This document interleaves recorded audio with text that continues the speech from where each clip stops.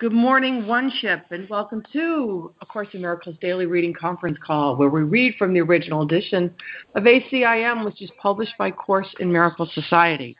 Today we are reading Chapter 30, Section 7, The Justification for Forgiveness, paragraphs 70 through 81. You can access an original edition on your device by going to jcim.net, and if you will look through all the links on the homepage there, you will see original edition. So, Reverend Regis, do we have any updates that you want to tell us about the site?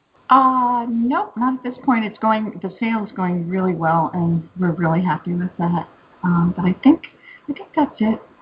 I think we're all set. Thanks. Okay, thank you. Okay, so we gather Monday through Friday from 9:15 to 10:30 a.m. Eastern Standard Time, where we read each paragraph twice slowly until we're finished with our day's reading assignment. And at that time, we open up the call for sharing. When we share, we say our names, and when we're finished, we let everyone know by saying, "I am complete." We invite our daily workbook lesson. It's 3:20 today. My Father gives all power unto me. And finally, we ask that you mute your own phone with your own device unless you are speaking. And let's see, at this time, the reading order is Lee, who's going to take over the call, Ida, Carl, and Reverend Regia. And listening, we have Bryce, Sharon, Paula, Rayla, and Fran. So at this time, I'm going to turn the call over to Reverend Regia and wish you all a blessed day. Thank you so much, Chris. We all wish you well. Take care, hon. Okay. We'll begin our time together by drawing within. We'll close our eyes. We'll relax. It's a perfect time as we begin our communion to recall our lesson for today. It's a tool we have always right there at our fingertips to help us in our day, in every moment. Our lesson today is, my Father gives all power unto me. It tells us the Son of God is limitless. There are no limits on his strength, his peace, his joy, or any attributes his Father gave in his correct creation. Unquote. Whenever I refer to myself in any way and I say, I this and I that, who am I referring to? I might want to ask this question all the time when I say I can't do this or I can't do that. I wish this were different or that were different. Who is the I that I'm referring to? The lesson tells us what he wills, small h, what he wills with his Creator and Redeemer must be done. Unquote. What I will, along with my Creator, must be done. That is the key. I might ask, what is love's will? The lesson says his holy will can never be denied because his Father shines upon his mind and lays before it all strength and love in earth and heaven. Unquote. I depend on my limited will, stemming from a separate self, and wonder why I am deceived. It is the holy will that shines upon my mind and has all the strength I could ever want. That is real. The lesson says, I am he to whom all this is given. I am he in whom the power of my Father's will abides. And so we pray, Father, Mother, God, your will can do all things in me and then extend to all the world as well through me. There is no limit on your will. And so all power has been given to your Son. And so it is. Amen. Thank you. Amen. Thank you. Thank you, Reverend Regia. Amen. Thank you, Reverend Regia. Taken, Reverend Regia. Thank you. Have we had others join the call that would like to announce that you're here or join the reading list? This is Mary. I can read. Good morning, Mary. Thank you. This Anyone is else? Josie. It's Josie. I'm a potential jump-in reader. Oh, okay. I'll set you. Are you able to read early? I could. Why don't I put you at the front of the list, Josie? Okay. Anyone else? Okay, so our reading list is Josie, Ida, Carl, Reverend Regia, and Mary. And listening this morning we have Bryce, Sharon, Paula, Fran, and Rayla.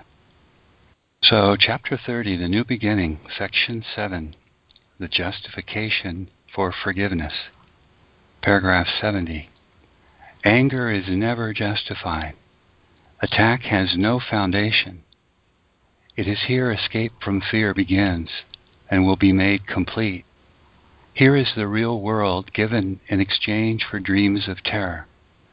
For it is on this forgiveness rests and is but natural. You are not asked to offer pardon where attack is due and would be justified. For this would mean that you forgive a sin by overlooking what is really there. This is not pardon, for it would assume that by responding in a way which is not justified, your pardon will become the answer to attack that has been made. And thus is pardon inappropriate, by being granted where it is not due. Ida, 70 and 71, please. Forgive me, Josie, 70 and 71, please. Anger is never justified. Attack has no foundation. It is here escape from fear begins and will be made complete. Here is the real world given in exchange for dreams of terror. For it is on this forgiveness rests and is but natural. You are not asked to offer pardon where attack is due and would be justified. For this would mean that you forgive a sin by overlooking what is really there. This is not pardon, for it would assume that by responding in a way which is not justified, your pardon will become the answer to attack that has been made, and thus is pardon inappropriate by being granted where it is not due. Pardon is always justified. It has a sure foundation. Do not forgive the unforgivable, nor overlook a real attack that calls for punishment. Salvation does not lie in being asked to make unnatural responses which are inappropriate to what is real.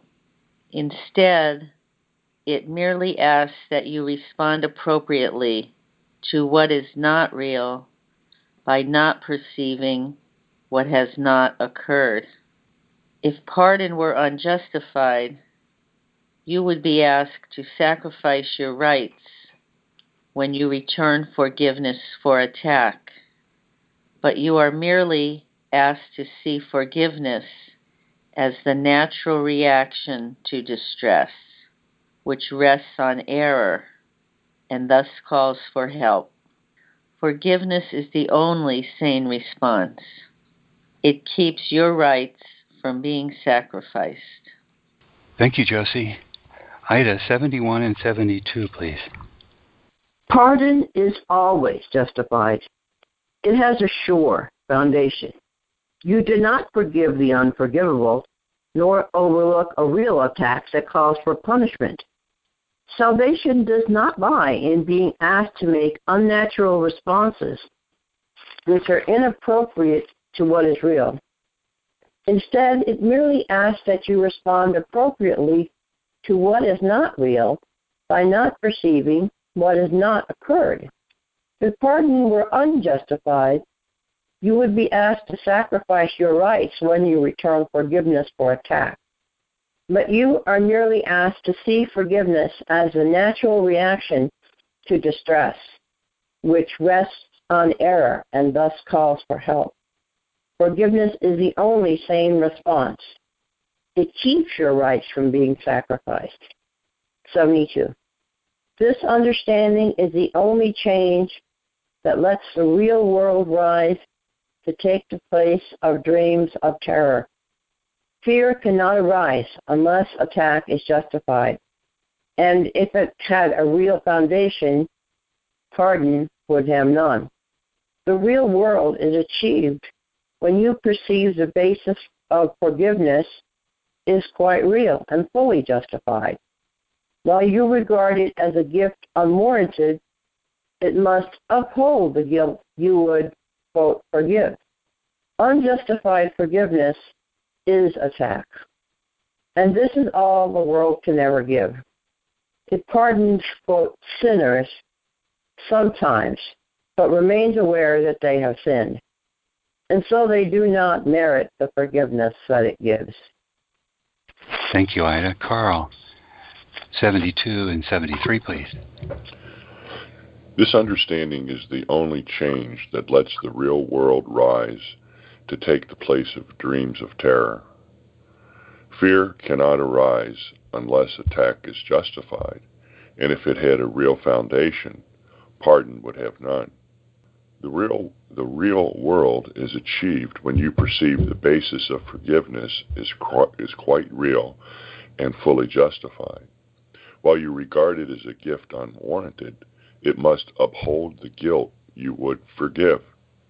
Unjustified forgiveness is attack, and this is all the world can ever give. It pardons sinners sometimes, but remains aware that they have sinned, and so they do not merit the forgiveness that it gives. 73. This is the false forgiveness which the world employs to keep the sense of sin alive. And recognizing God is just, it seems impossible his pardon could be real. Thus is the fear of God the sure result of seeing pardon as unmerited. No one who sees himself as guilty can avoid the fear of God, but he is saved from this dilemma if he can forgive. The mind must think of its Creator as it looks upon itself. If you can see your brother merits pardon, you have learned forgiveness as your right as much as his. Nor will you think that God intends for you a fearful judgment which your brother does not merit. For it is the truth that you can merit neither more nor less than he. Thanks, Carl. Reverend Regia, 73 and 74, please. Okay, 73. This is the false forgiveness which the world employs to keep the sense of sin alive. And recognizing God is just, it seems impossible his pardon could be real. Thus is the fear of God the sure result of seeing pardon as unmerited. No one who sees himself as guilty can avoid the fear of God, but he is saved from this dilemma if he can forgive. The mind must think of its Creator as it looks upon itself. If you see your brother merits pardon, you have learned forgiveness is your right as much as his. Nor will you think that God intends for you a fearful judgment, which your brother does not merit. For it is the truth that you can merit neither more nor less than he. 74. Forgiveness, recognized as merited, will heal. It gives the miracle its strength to overlook illusions. This is how you learn that you must be forgiven too. There can be no appearance that can not be overlooked. For if there were, it would be necessary first there be some sin which stands beyond forgiveness. There would be an error that is more than a mistake, a special form of error which remains unchangeable, eternal, and beyond correction or escape.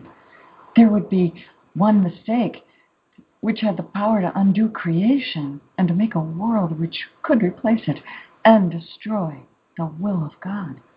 Only if this were possible Could there be some appearances which could withstand the miracle and not be healed by it? Thanks, Reverend Regia. Mary, 74 and 75, please. Forgiveness recognized as merited will heal. It gives the miracle its strength to overlook illusions. This is how you learn that you must be forgiven too. There can be no appearance that cannot be overlooked. For if there were, it would be necessary first there be some sin which stands beyond forgiveness. There would be an error that is more than a mistake, a special form of error which remains unchangeable, external, and beyond correction or escape. There would be one mistake which had the power to undo creation and to make a world which could replace it and destroy the will of God. Only if this were possible could there be some appearances which could withstand the miracle and not be healed by it. 75. There is no surer proof idolatry is what you wish than a belief there are some forms of sickness and of joylessness forgiveness cannot heal. This means that you prefer to keep some idols and are not prepared as yet to let all idols go. And thus you think that some appearances are real and not appearances at all. Be not deceived about the meaning of a fixed belief that some appearances are harder to look past than others are. It always means you think forgiveness must be limited, and you have set a goal of partial pardon and a limited escape from guilt for you. What can this be except a false forgiveness of yourself and everyone who seems apart from you? Thank you, Mary. Do we have a new reader, please, for 75 and 76? I can read, Lee. This is Fran. Great. Thanks, Fran. 75. There is no sure proof idolatry is what you wish than a belief there are some forms of sickness and of joylessness forgiveness cannot heal. This means that you prefer to keep some idols and are not prepared as yet to let all idols go. And thus you think that some appearances are real and not appearances at all. Be not deceived about the meaning of a fixed belief that some appearances are harder to look past than others are. It always means you think forgiveness must be limited, and you have set a goal of partial pardon and a limited escape from guilt for you. What can this be except a false forgiveness of yourself and everyone who seems apart from you? 76. It must be true the miracle can heal all forms of sickness, or it cannot heal. Its purpose cannot be to judge which forms are real and which appearances are true. If one appearance must remain apart from healing, one illusion must be part of truth, and you cannot escape all guilt, but only some of it. You must forgive God's Son entirely, or you will keep an image of yourself that is not whole and will remain afraid to look within and find escape from every idol there. Salvation rests on faith. There cannot be some forms of guilt which you cannot forgive. And so there cannot be appearances which have replaced the truth about God's Son. Thank you, Fran. Do we have a new reader, please, for 76 and 77? Okay, Josie, if you can read again, 76 and 77, please. Okay. 76. It must be true the miracle can heal all forms of sickness, or it cannot heal. Its purpose cannot be to judge which forms are real and which appearances are true. If one appearance must remain apart from healing, one illusion must be part of truth, and you could not escape all guilt, but only some of it. You must forgive God's Son entirely, or you will keep an image of yourself that is not whole and will remain afraid to look within and find escape from every idol there. Salvation rests on faith, and there cannot be some forms of guilt which you cannot forgive. And so, there cannot be appearances which have replaced the truth about God's Son. 77. Look on your brother with the willingness to see him as he is, and not keep apart your willingness that he be healed.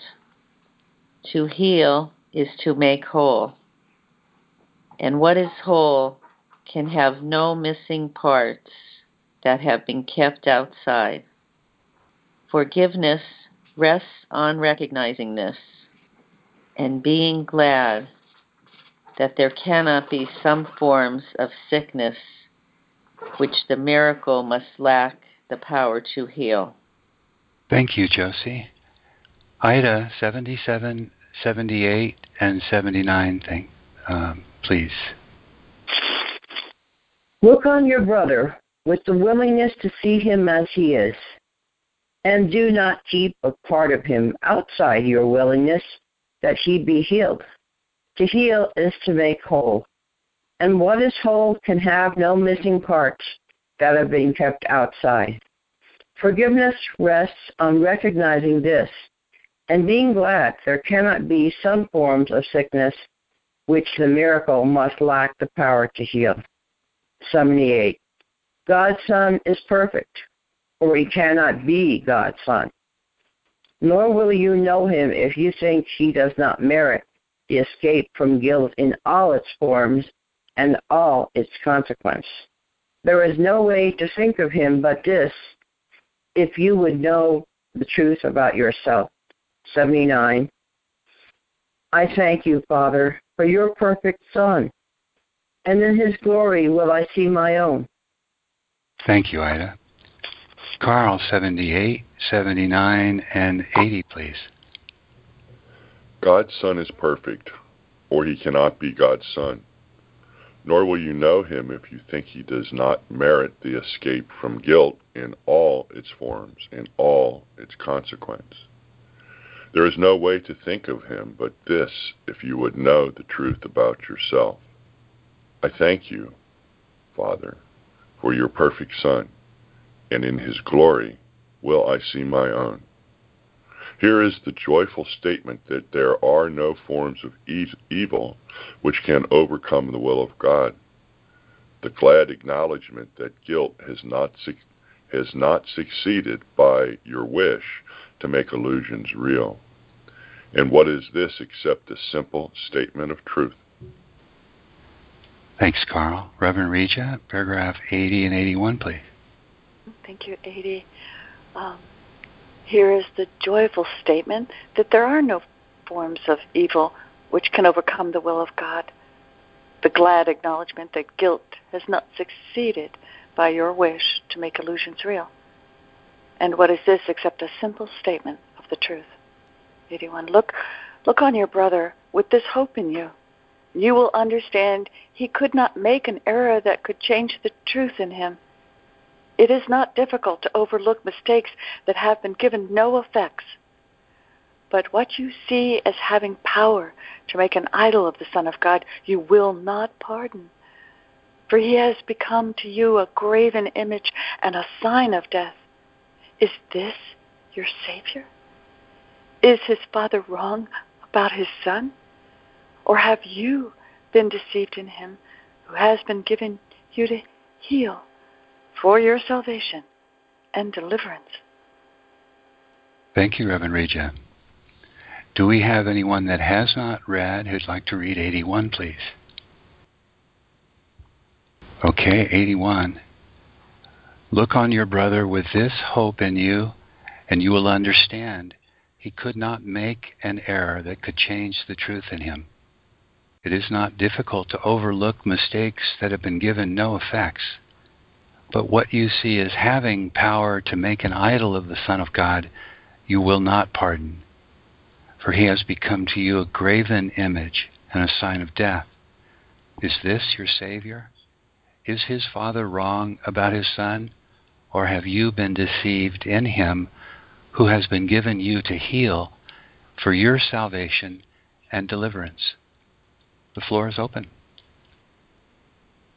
This is Reverend Rita Joy, and when I was preparing the early mailing that goes out the day before, and I was reading this section, I was completely blown away how apropos, in light of the occurrences in over the weekend in Paris, and it helped me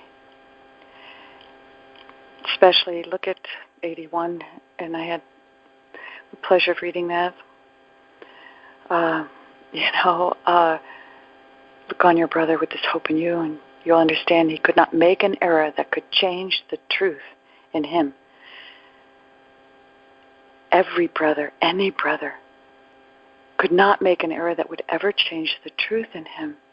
He's in error, yes, if he believes he is separate and can attack, that he is not the truth. But this doesn't change that fact. And it's not difficult to overlook mistakes that have been given no effects. What has effect? Who he is, who we are. We are not a body. We are eternal. Nothing has changed. Nothing has been affected. It's all for our awakening. I invite everyone to read Sarah's reflections for tomorrow. And it'll be up on our website shortly. I try to put tomorrow's information for those who are living on the other side of the planet.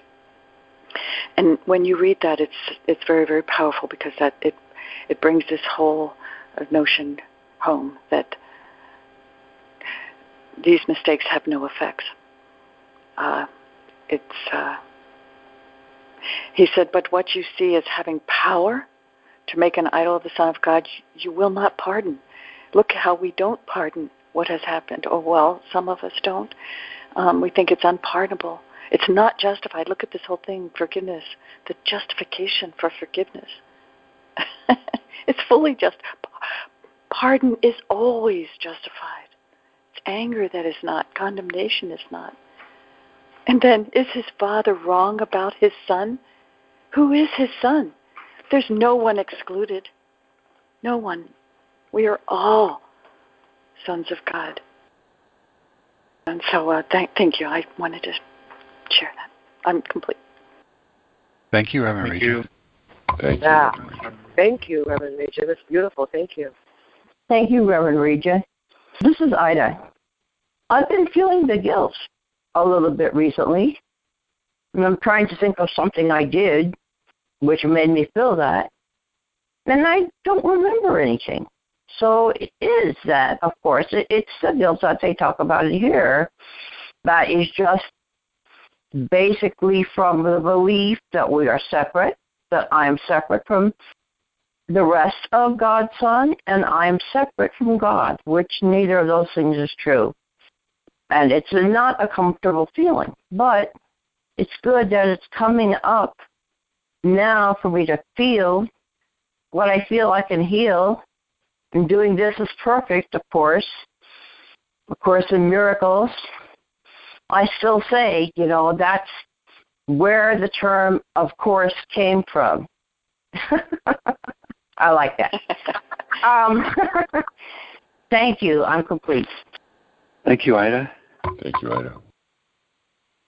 It's Lee. He doesn't leave any wiggle room for us, does he? In this assertion that innocence is always the case. He states it so affirmatively in the first two sentences of both the first and second paragraph here. Anger is never justified. Attack has no foundation. Pardon is always justified. It has a sure foundation. So he'll work in this section in what I believe to be the most powerful assertion as to what's behind the entire notion of forgiveness to be found anywhere in the Course. Even these first two paragraphs are as powerful an explanation of the difference between the world's idea of forgiveness and this radical forgiveness that the Course is bringing me to. I think they're they're more powerful than any other two paragraphs in the Course to describe what forgiveness is and how it differs from the world's notion of forgiveness. And this whole section really lays that out for us. What he achieves in this section is the introduction to the idea that I have a place in me that is able to look on what I had seen as attack and condemnable behavior, a place in me that can look on that and look past the appearance and touch in with an understanding that what I see are innocent actors, innocent sons of God, whose behavior, no matter how extreme, is misguided. If I can penetrate past my abhorrence, my recoiling, my automatic condemnation of certain kinds of behavior, then and penetrate to the fact that it's an innocent son of God who is misguided, that will always allow me to touch into the love beneath the outer appearance of behavior and recognize that in his misbehavior, in this misguided action, there is the expression of distress. And that expression of distress calls to me to extend help instead of condemnation. That's so very powerful. To make it clear to me that there's a part of me aligned with my right mind whose Holy Spirit's function to acquaint me with that has the power to penetrate past appearances and to see the love beneath the hate, to see the peace beneath the appearance of conflict, and to recognize that the ego has taught me never to penetrate past the appearance. I've been taught by the world to just be at ease with the fact that when an action occurs in my world that seems to threaten myself or others, that I'm correct in interpreting that behavior as an attack that warrants condemnation and anger. But this new place in me is a place that neutralizes my belief in attack. Not only does it neutralize what has been my automatic tendency to respond in some way with an attack of my own in response to attack, remembering that even condemnation of a brother is to attack him. Not only have I been inclined to attack in return, but I have been inclined by the world to see that initial action, that initial error, to see it as a charged event that I have called attack. Now he's bringing me to a place that is able to undo my belief in that estimation of that action or that behavior, that circumstance or that event. I'm able to go to the heart of my belief that certain actions are not misguided behaviors, but are actually attacks, and question that and challenge that what would happen if I were resting in a place within my mind, within my heart, that could be ready at all times to penetrate beneath appearance to the innocence of the parties. I so agree, Reverend Regia, the timing of this in relation to the Paris attacks and the unequivocal nature of what he says is so is just so amazing. So we have in front of us the greatest challenge to the idea that he puts in the last part of this section that says, well, I won't be able to find it. That says essentially that there are no actions any Son of God can ever perform that affect his innocence. And that's not a lofty notion that has no practical benefit or application. It's his call to me to recognize innocence is what is true, and everything that I would have believed justified my condemnation of a brother as guilty and no longer innocent is an error of interpretation in my mind, an error directed at what I can and have the ability to see always as misdirected, misguided behavior. What a challenge it is. I mean, what a challenge it is. But he wants me to search out, where do I feel some behavior crosses the line and I'm unable to call it misguided any longer? Where does some behavior cross the line and become evil? And is my belief that some behavior is evil, does it amount to my belief that some behavior is sinful? It's a new definition of sin that he's given me now. Sin is everything I think cannot possibly be a misguided behavior. Sin is everything I believe makes the actor somehow now no longer innocent. The Son of God is guilty or he is innocent. One or the other is true, but the one thing that's impossible is that both be so. Each of us is always fully innocent, or we're conditionally innocent. And I don't think the Course allows for conditional innocence. I'm complete. Thank you. Thank you, Lee. Thanks, Lee. This is Bryce. Something's really dawning on me that there is this dream that the Son of God experienced, and I still do on occasion, in this dream of a world where there is a mistake that I could make that could separate me. Or there's a sin that someone else could make that could separate them, and that is nothing but a dream. It has no actual cause ever. It is complete illusion.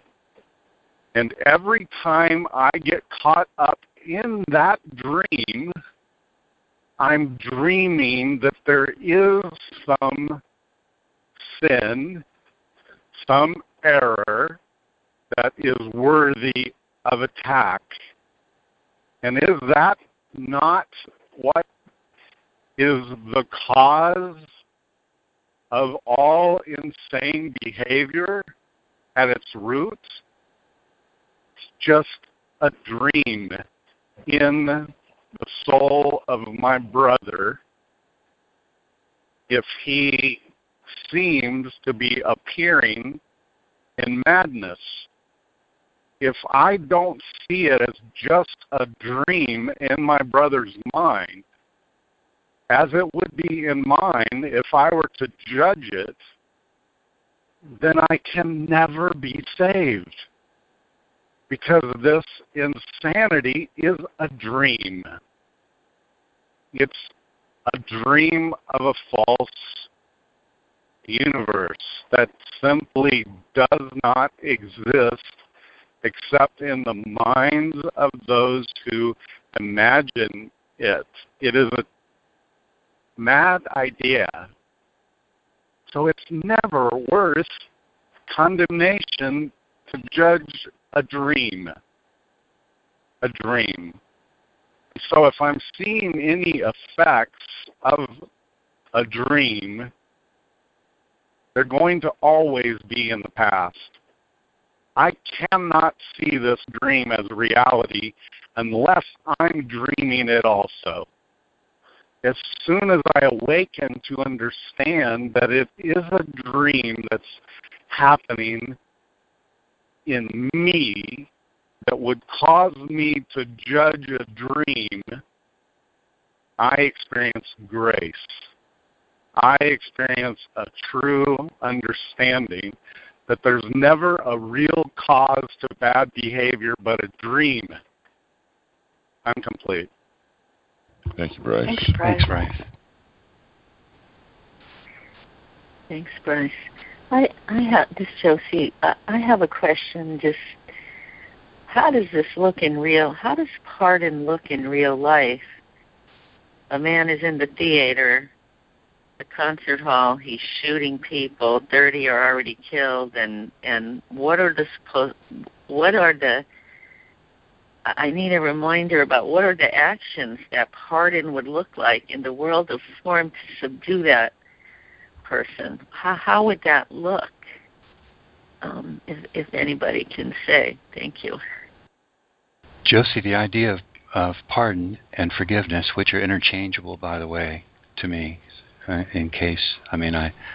used to wonder, how is pardon different from forgiveness? I don't think they differ at all. The idea of pardon in relation to that order of violence doesn't ask that I not respond to the violence in a way that provides for everyone's safety. It doesn't ask that I leave my body and imagine nothing's happening. It keeps me in the face of an act from responding to my training that throws me into condemnation of the actor. That's the only difference to me. So in a real world setting, if you're asking how would we respond to a threat, would we direct that the person be shown out the door and sent on his way, rather than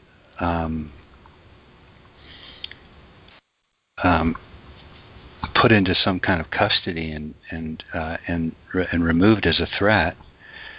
To my mind, the Course only is working with whether my response to a person's behavior directs me to condemn the person, and which of course is the nature of holding these terrible grievances. And that same condemnation directed back at myself for misbehavior of mine is the basis for my terrible guilt and regrets. So it's a mind training that just directs me to a different part of a capacity for a loving response that releases both the actor and myself from that terrible, dark place of grievance and condemnation. I'm complete. Thank you. Thank you. This is Reverend Rita Joy. Thanks so much. That was awesome, and it brought to mind when you shared, Lee, the part in the Course where he said about. Remember, he talks about taking scissors away from a baby, and the baby is going to be hurt because he's a little bit ignorant of the power of scissors. And so, but it's not, the baby is still innocent. He's still the child of God. We just need to take the scissors away so we don't condemn the baby. I found in tomorrow, there's so much in Sarah's reflections, but I found this one paragraph I'd like to share. She said, we can be an example of the choice we have made and recognize our brother's sleep is still a sleep of innocence in spite of the behavior being exhibited. Every step in the journey is still perfect for leading everyone to the place where they will ultimately make the choice for truth. Thus, we need not judge anyone, but trust all things exactly as they are. Our job is to focus on what is going on in our own minds. Quote, and she quotes, and it's awesome because tomorrow we're in What is Creation? And she quotes this from that special topic. It's paragraph 4. It looks like paragraph 4, line 6 in the FIP, Foundation for Inner Peace. Let our function be only to let this memory return, only to let God's will be done on earth, only to be restored to sanity, and to be but as God created us. That's our function. Thank you. I'm complete. Thank you, Reverend. Thank you. Thanks, Reverend Regent. Thank you. Thank you, Reverend Rita. This is Ida. Correct me if I'm wrong. What I am getting about this, it seems to be something that I've never thought of before. I'm glad for the questions. This is the way I interpret it, that the forgiveness, the pardon, is in our attitude, our feelings toward the person that seems to be guilty. So that means that if that person came into the movie theater and killed people, he or she would still be taken off to jail or arrested. But it's simply that we wouldn't have the hatred towards them because we would realize it is a cry for help, a cry for love. And so that's how it would go. We would still have like a criminal justice system in this country or whatever, but our attitude and our feelings would change. Is that how you all are taking it? Thank you. I'm complete. Yes. Yes, for me, from Reverend Rita Joy. Thank you, Ida. That was well put. I totally agree. Thank you. That was really put well, Ida. Thank you. This is Fran. It's a little loud here, but I got to the same point today, and I was thinking, wow, is this a new part to the thought system for me? That everything is forgivable. Amazing. Thanks. I'm complete. It's Lee. There's one place further he takes us in this reading, and anytime he mentions the real world, I do sit up and take notice. And what he tells me in this section, if you search out the references to real world, he tells me that what stands between the real world and my awareness is my unforgiveness. And that's all that stands between the real world and my awareness. How much do I want to know what he describes as the real world? How willing am I to search out all the unforgiveness that I hold in my heart? Unforgiveness toward the past, toward those in the past that I can't let go, that I find so difficult to see innocent despite the actions that I feel wounded or harmed or betrayed by. How willing am I to search out all the unforgiveness in my heart? How willing am I to go right to the heart of my value system that says some acts, I'm sorry, are unforgivable? I'll get around to it one day, and I'll try to move past. I'll try to heal. I'll try not to hold an active anger, but I won't release my notion that the act was condemnable. And he wants me to release that central belief that some actions are condemnable, because he says the implication is you believe you're condemnable by your father, so you fear God. You believe your brothers are condemnable by their actions, so you cannot see their innocence. And the only way I'll see my innocence is by recognizing yours, and I can't know your innocence until I assign it completely and unconditionally. You're unconditionally innocent. When I come to a place, he says, where that order of forgiveness is invited into my heart, the result is that what stood between the real world and my awareness begins to be lifted. And I step more nearly every day across the real world, across a world that is allowed to be as it is, because I've begun to recognize what had always prevented my recognizing myself as I am and you as you are. The basis for what he describes to me as illusion in the Course is my judgment, my belief in guilt, and my automatic trust and faith in what I believe is the justification for condemnation. All of that is undone if I really embrace the idea and long for where it wants to take me, this idea of full, unconditional, radical forgiveness, unblemished innocence as the truth right here and now and always of each of us. I'm complete. Thank you. Thank you, Lee. Wow, Lee, that was great. Thank you. Thank you, Thank you, Lee. Lee. This is Ida. Well, I thought about something just a minute ago that when I thought about it before, always used to make me feel that this is very bad and it's worth all my condemnation. Yeah, in spite of the fact that I studied this course a bunch of years before. But, and then I thought about it now. And I didn't feel that. That feeling was gone. I didn't feel like all happy, joyous, and free, but I didn't feel any guilt on my part or the other person's part. And I didn't, or any other people that were involved, and I didn't feel any condemnation. So to me, that's a really good sign,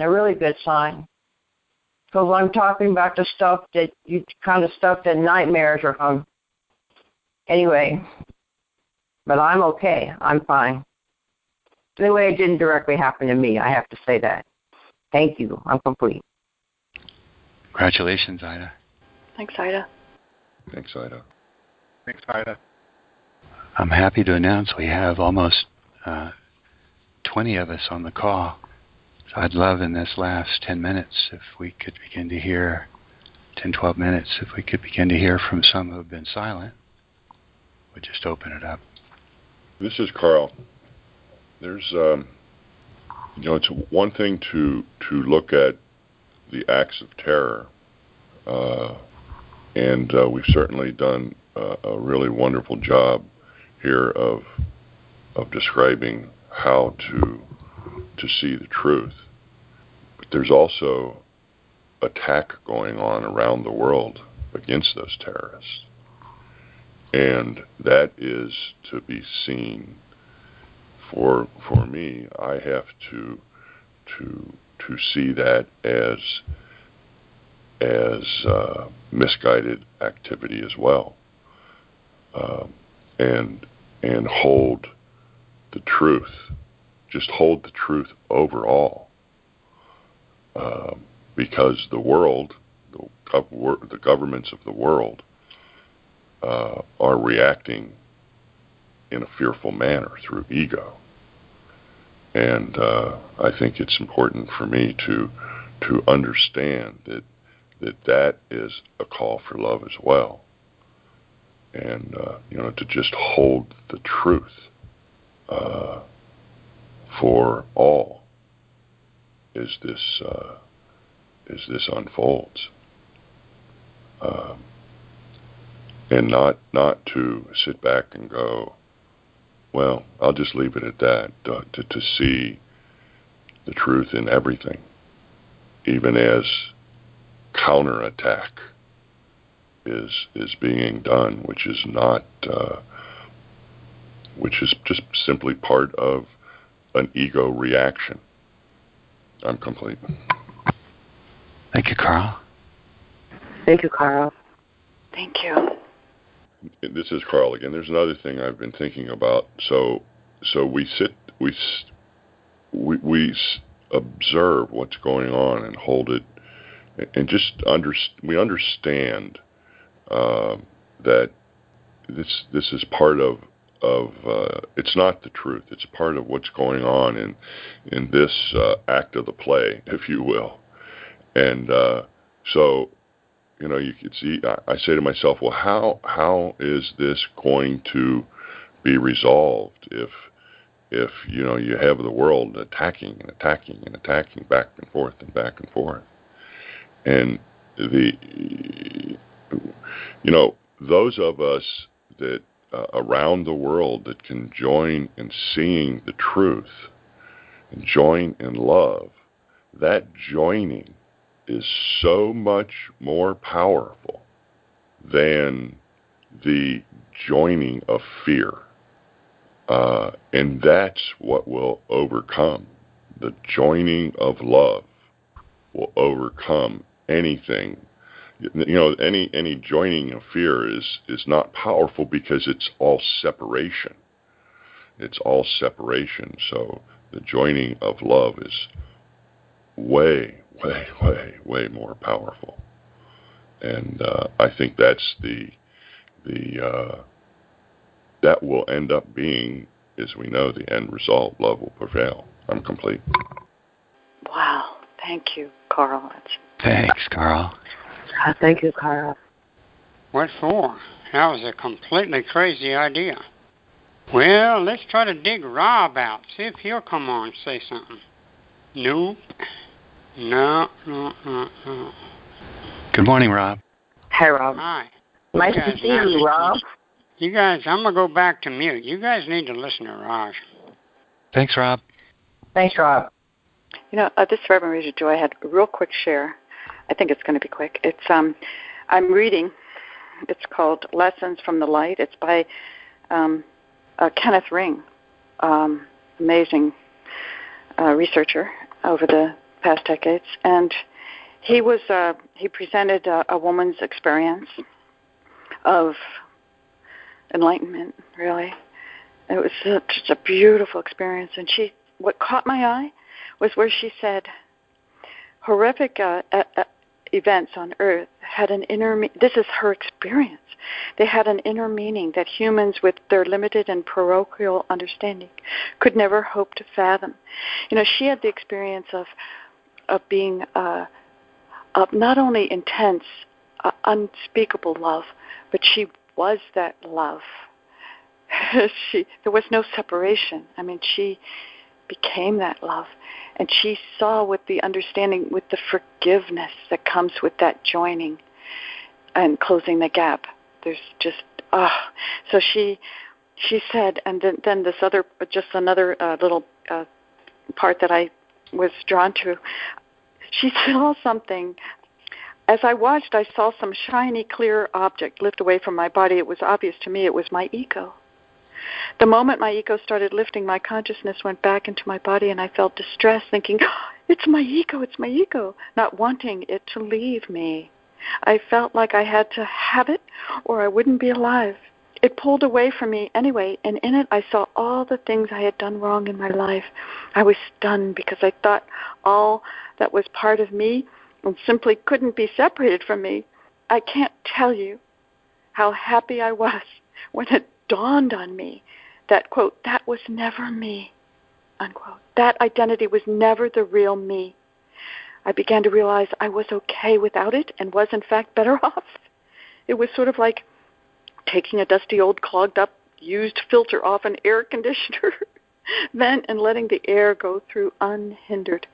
And I need to tell you, this happened a long time ago. She's not a course student, but this is decades ago. Only in this case, it was that pure, undiluted love going through me. I decided to relax and let the light pour all its magnificent energy into me. And believe it or not, I began to feel like I actually deserved it. If there is such a thing as restoring a soul, then that's exactly what happened to me, because she felt so undeserving of this love that was pouring into her in her experience. I don't know why. I was just drawn to share that today. Remember, and I just want to say in our reading where, okay, well, I'm going to release the floor, and I think that's all I wanted to share. Thank you. Thank you so much, Reverend Regia. Thanks, Reverend Regia. Thank you, Reverend Regia. This is Mary. That last paragraph has been speaking to me. Look on your brother with this hope in you, and you will understand he could not make an error that could change the truth in him. There is nothing that anyone that we can perceive doing that can change the truth. I am the Son of God. Nothing in this dream is not difficult to overlook mistakes that have been given no effects. But what you see as having power to make an idol of the Son of God, you will not pardon, for he has become to you a graven image and a sign of death. Is this your Savior? Is his Father wrong about his Son?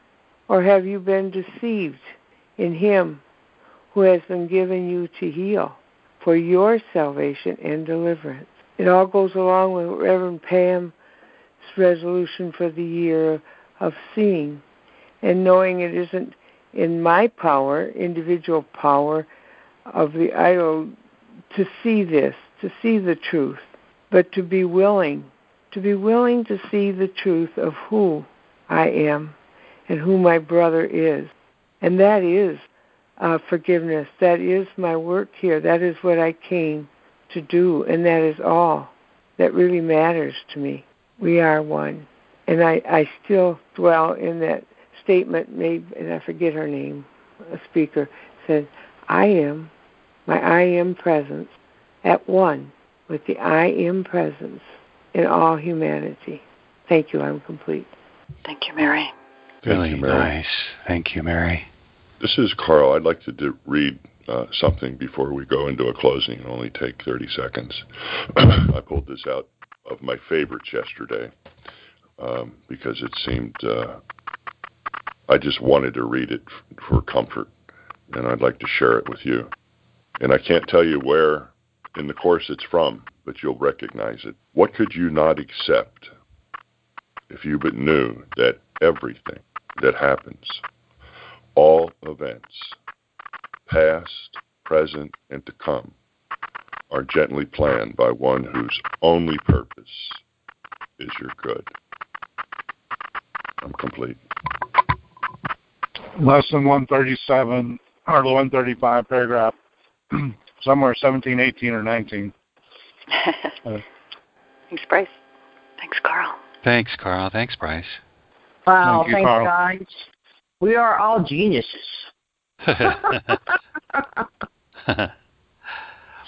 You know, there's a final comment I'd like to make tying this reading into today's lesson. Today's lesson is something on the order of all power is given me as a son of God. That power I have is, for me, the power to release the world from the dream of judgment that I had laid upon it, and to find, by doing so, my escape from that dream of terror into what he calls the world as it really is, or the real world. A different world graces my sight as I escape the dream of judgment.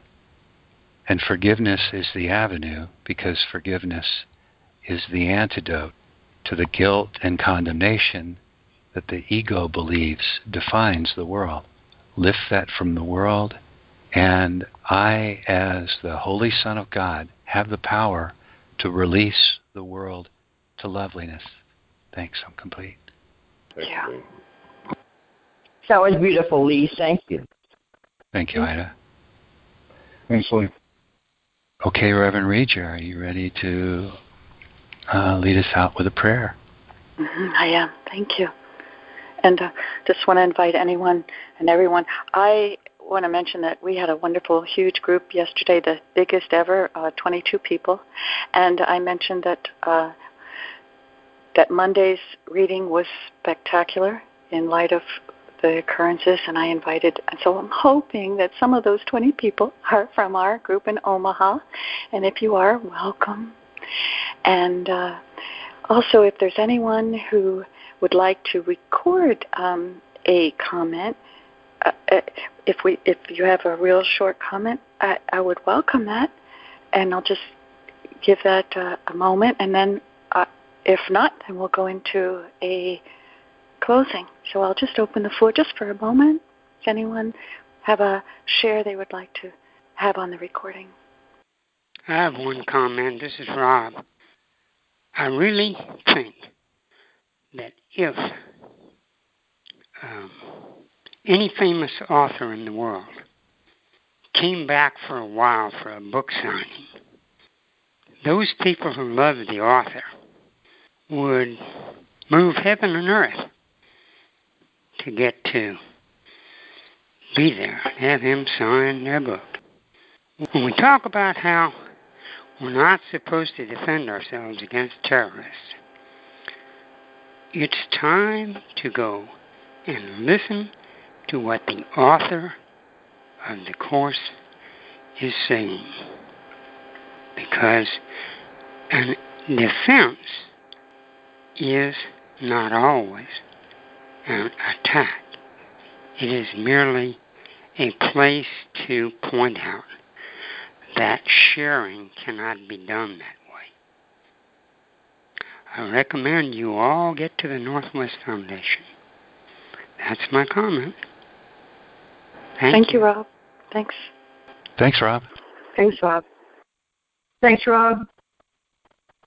This is Reverend Rita Joy. I suggest that as well, because I studied Raj for 15 years, and I think it's wonderful. If it resonates, whatever resonates with you, then if it doesn't, put it down. And Lee, do you think we're ready for a closing? Absolutely. Thank you, Reverend Rita. Okay. All right.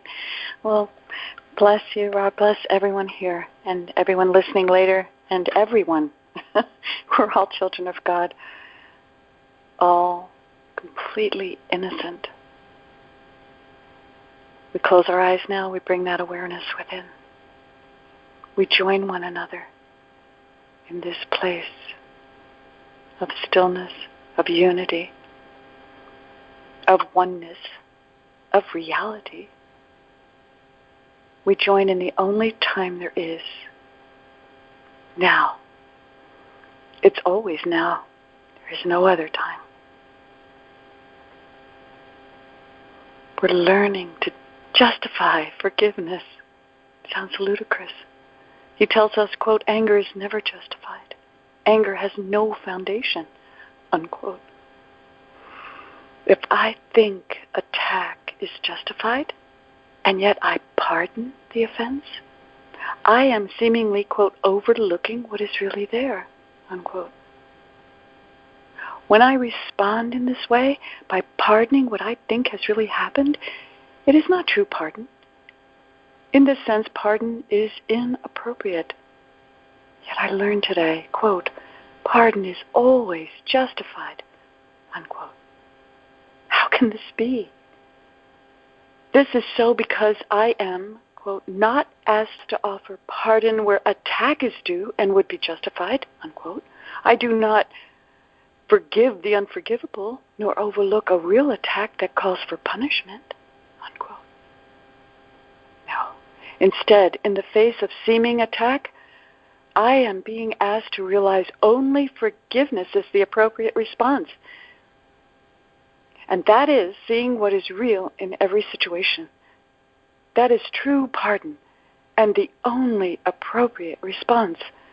Quote, you are merely asked to see forgiveness as the natural reaction to distress, which rests on error and thus calls for help.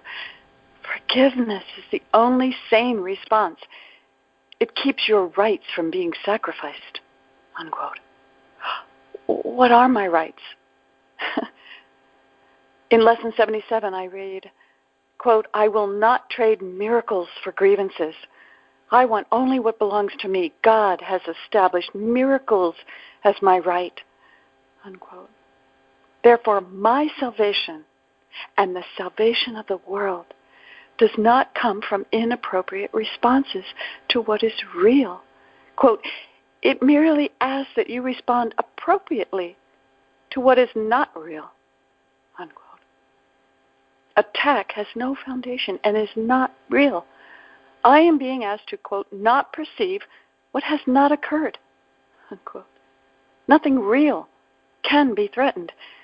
If attack has no foundation, then forgiveness is, quote, quite real and fully justified, unquote. But what does it mean to say attack has no foundation?